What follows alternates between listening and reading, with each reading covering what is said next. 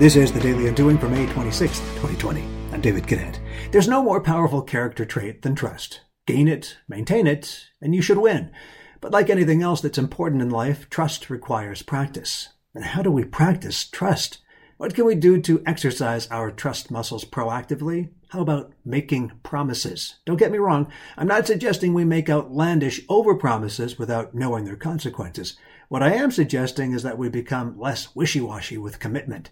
A little less, I think I can do that, and a little more, I will do that. Goodness knows we know instinctively what we are and what we are not capable of completing. Promising realistic promises that we can deliver upon is one way of practicing trust.